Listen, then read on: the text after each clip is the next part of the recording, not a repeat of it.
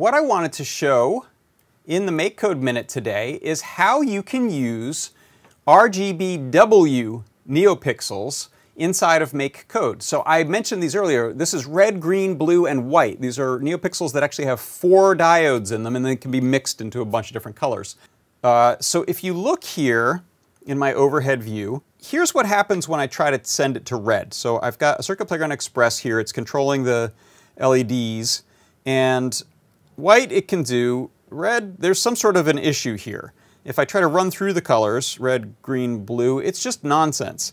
And the reason for this is that the data that's sent to a red, green, blue NeoPixel is different from the data that's sent to the red, green, blue, white NeoPixel. So let's look at how we can fix this inside of MakeCode.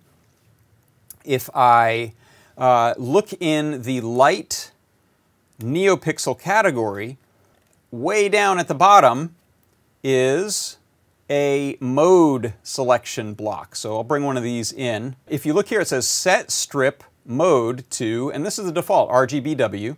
But we have some selections here for other orders or RGBW. So by picking RGBW as my format, I can correct the problem. What I've done in here in MakeCode, just as a demonstration, normally you just take this strip and put it in your setup block and be done. What I decided to do is make a little interactive demo by having this switch block. When I move left, we get the normal RGB, and when we move this switch right, we get RGBW.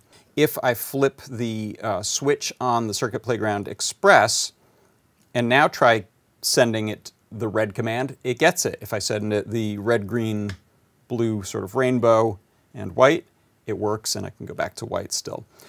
If I plug in a regular RGB NeoPixel strip, we'll have the same problem, and that's why I put the toggle switch.